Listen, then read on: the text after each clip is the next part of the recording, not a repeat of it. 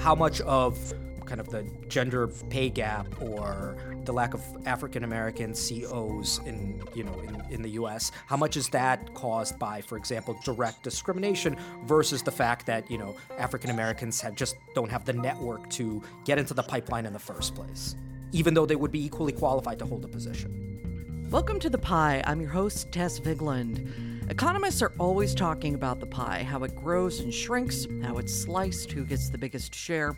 In this show, we're talking about the most pressing matters of the day seen through the lens of economics. The Pie is a production of the University of Chicago's Becker Friedman Institute. And in this episode, we're looking at how economists measure systemic discrimination.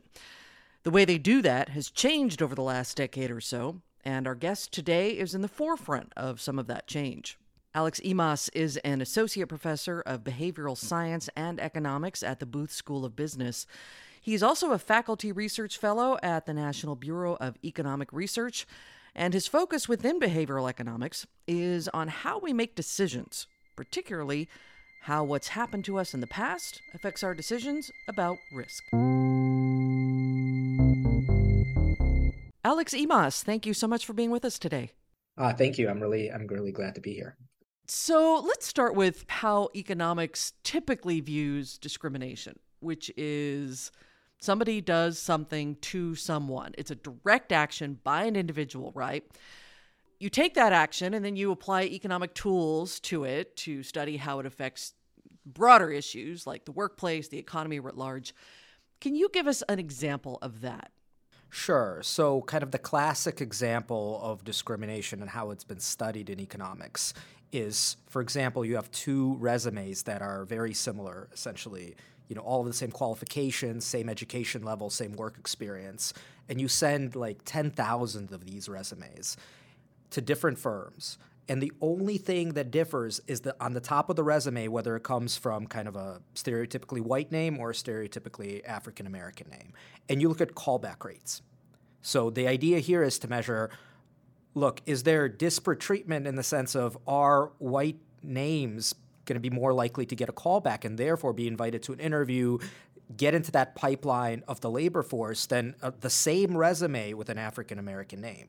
And that's the famous study by my colleague here, Sendhil Mullainathan and Marianne Bertrand. They ran this study and they found a large difference in callback rates between these two resumes. And again, the only thing that differed is the name. But the kind of key idea is when you're thinking about discrimination, you're trying to hold everything constant. So very similar people approaching an employment opportunity, applying to an Airbnb, trying to get a house, trying to get a mortgage, trying to get their house refinanced. Keeping everything constant, is race or gender or another protected characteristic driving disparate treatment among these evaluators?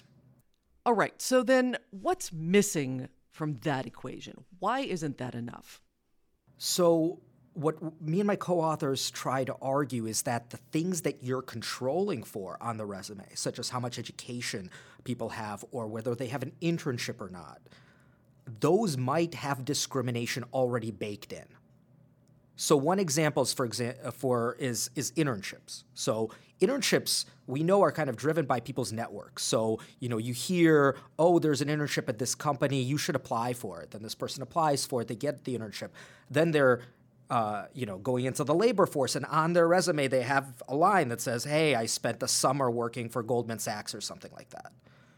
And the idea is that typically the way you would study discrimination is you would take CVs or you would compare people that both have that internship on their resumes, and you say, here is how people are treated given the exact same information.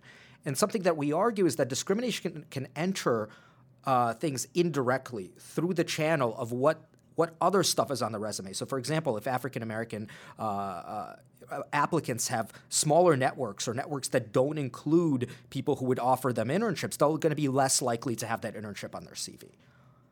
And so basically there's going to be a difference not only in the name, but there's also going to be difference in what else is listed on the CV, and what else is listed in the CV is also a function of discrimination. In sociology, we're not the first people to kind of think about this. In sociology, there's 40, 50 years of thinking about systemic discrimination, namely discrimination kind of entering other factors of a person's resume or a person's characteristics other than just their race or their gender. I'm curious, why doesn't or hasn't the field of economics traditionally looked at that kind of systemic problem versus direct discrimination? Because, I mean, I have to say it seems obvious to me that particularly when we're talking about discrimination, racial, gender, what have you, that it's pretty obvious that systemic issues are at play, historical issues are at play. Like, of course it's systemic, but I guess the issue here is maybe the measurement of that. Yeah, so I think part of it is that in my personal opinion, is that a lot of economics is focused on establishing causal effects, so X causing Y, and therefore, when thinking about discrimination, the key relationship that you're trying to establish is the causal effect of race, for example, on disparate treatment. What we kind of do in the paper is to say this non-causal channel, what we're calling systemic discrimination, you can measure it. And that's kind of the goal of the paper, is establishing tools in order to be able to measure this non-causal indirect channel. And to say we can unpack disparate outcomes into these two factors, one that economists have really been focused on, this causal direct effect of race and gender on disparate treatment. And the second part is, look, people may differ not only on these characteristics, but they may differ on their level of education, the sort of zip codes that they live in. So, for example, redlining has a huge effect on housing. On housing, and housing. There also, you have this is a very relevant issue now, and stuff like FICO scores and credit scores. They don't necessarily use race as an input, but they use things like zip code as an input. Right, and renting versus owning. Exactly. And these sorts of things, because of historical injustices, they have racism and discrimination baked in. So these are, like, when you calculate one of these scores, they maybe use race-neutral rules because they don't directly have that input of race into the calculation, but they're using other things where race is baked in through historical injustices. And our paper tries to kind of pick that up formally and try to measure that explicitly, how much of disparate treatment and disparate outcomes is actually driven by kind of this total effect of discrimination. Okay, so let's talk about how you go about finding a way to distinguish direct from systemic. And then, of course, you also have to distinguish between an individual performing a discriminative act and an institution doing it, right? So where did you start? I assume by defining what discrimination looks like beyond the obvious. Right. So kind of our starting point is to think about there's a initial qualification for a particular position or for particular opportunity.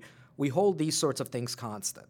So and then what we look at is decompose total discrimination, which is captured by this sort of direct causal effect of race on treatment, and the systemic component of how an equally qualified individual, for example, wasn't able to get the sort of opportunities that somebody who's white or in the majority group was able to get, and therefore the effect of this lack of opportunity had on the sort of the outcomes that they're facing.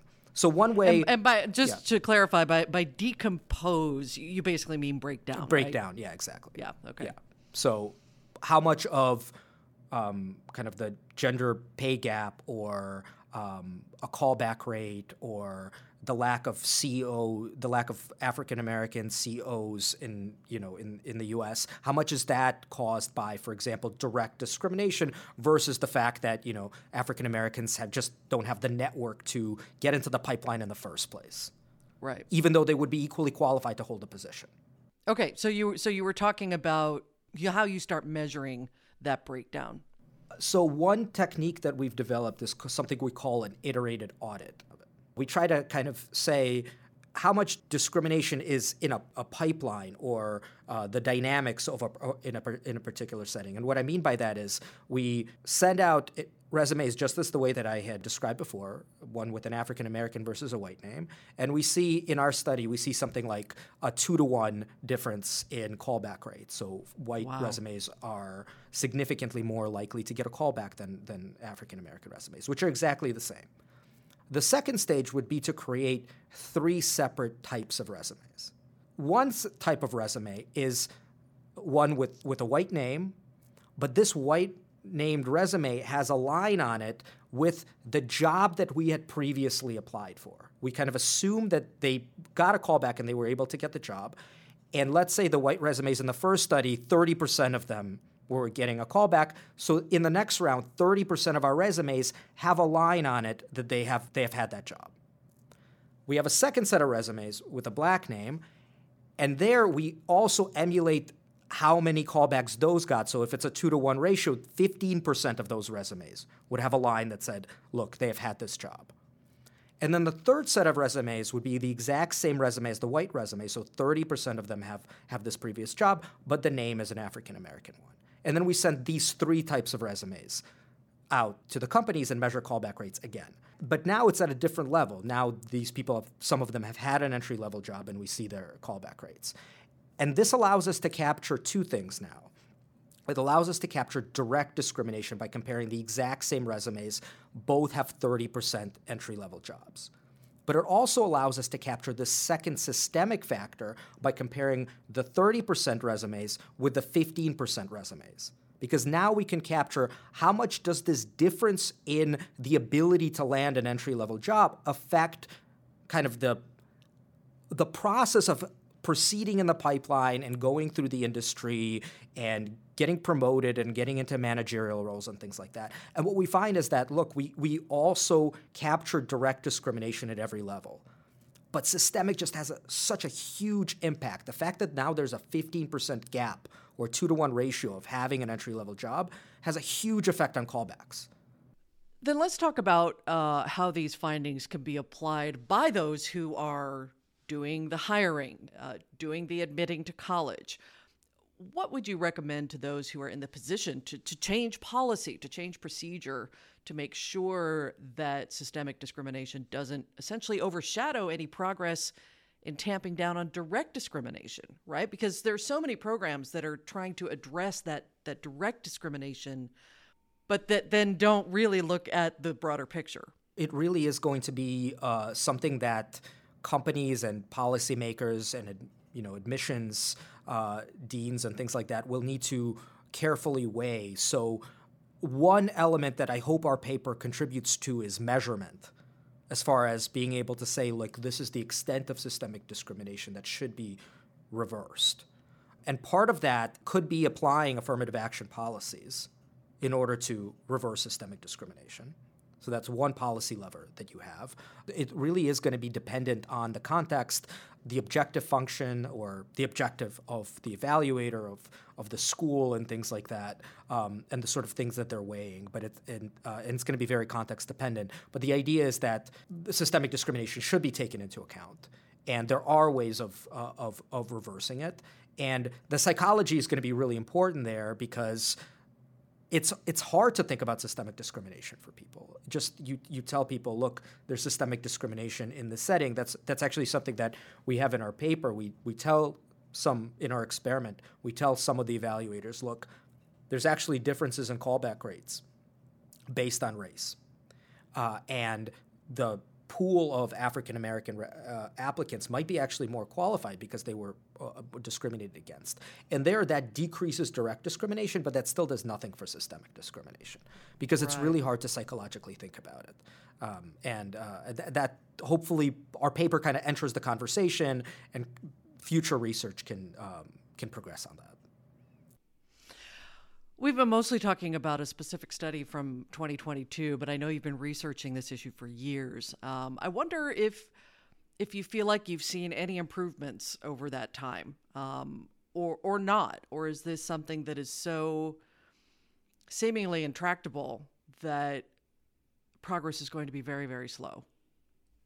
This issue is being talked about a lot. So you hear this in conversation. So something like systemic discrimination is certainly much more in the conversation now than it used to be. There's so many researchers that have been working on systemic discrimination, and finally it's now being part of the conversation. Again, our paper is mostly focused on measurement rather than kind of defining systemic discrimination to begin with. My guess is that it's going to be slow because it requires something that's much more difficult to do than fixing individuals' actions, which is kind of direct discrimination is all about, look, this individual is discriminating, let's change that. Systemic discrimination is harder because it really does, in many ways, require institutional or systemic change. And that's slower, that's harder to convince stakeholders to do, but that kind of is part of the problem, and therefore it needs to be part of the solution. And that's where showing people where the problem is hopefully prompts some action, right? Exactly. Yeah. What are you studying next? What's coming up for you? So a lot of my other work is on different topics, like on kind of more basic kind of financial decisions and how people react to information, how people make decisions on the stock market and things like that. Primarily my work on the kind of the psychology of people's decision-making. I'm a behavioral economist by trade.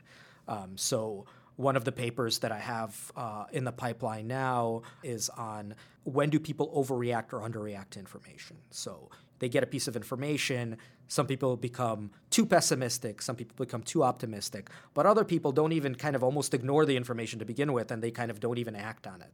They act on it a little bit in the right direction, but not all the way. And there's a large literature in behavioral economics and psychology kind of documenting these things.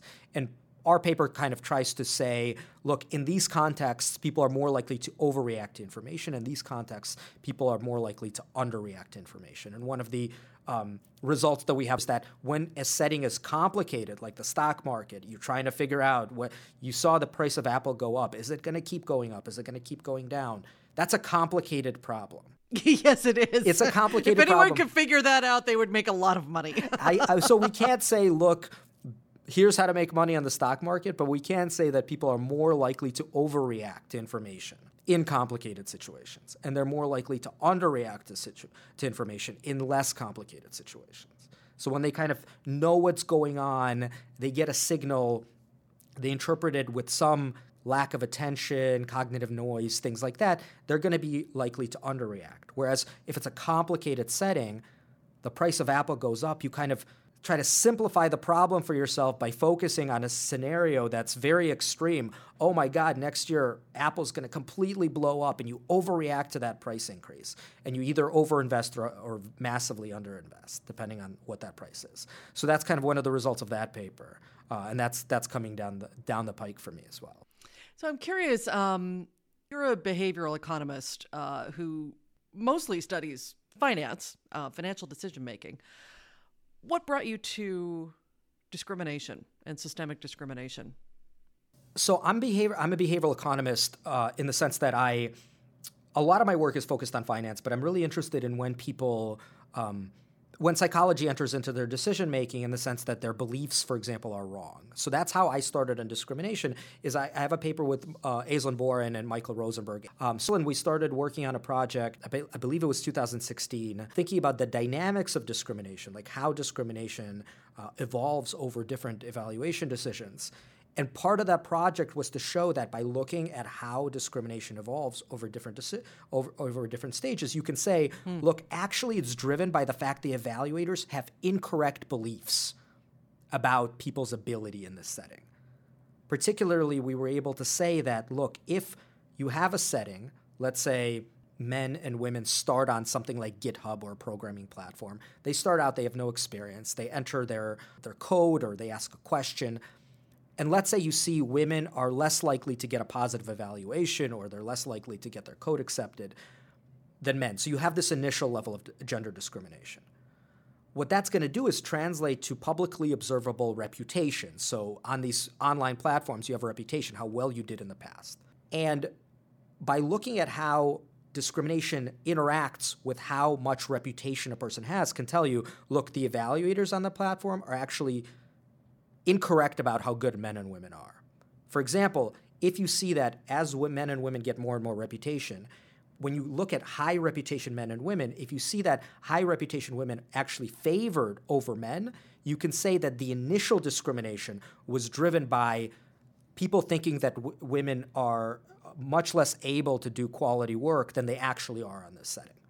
So we have this as a kind of a mathematical result. And then we ran this big field experiment on something called Stack Exchange, which is a big Q&A platform for computer programmers and other sorts of developers, we ran an experiment. We actually varied the gender of the poster and their reputation on the setting, and to show, look, men and women coming into this platform, women are vastly discriminated.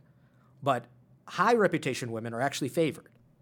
The problem, obviously, is, and this is where the conversation started, is that there's much fewer high reputation women to begin with, because they're less likely to get that high reputation because they're getting discriminated against at every stage of that pipeline. And so that was the first paper. They've had to clear hurdles over and over and over again. Exactly. Yeah.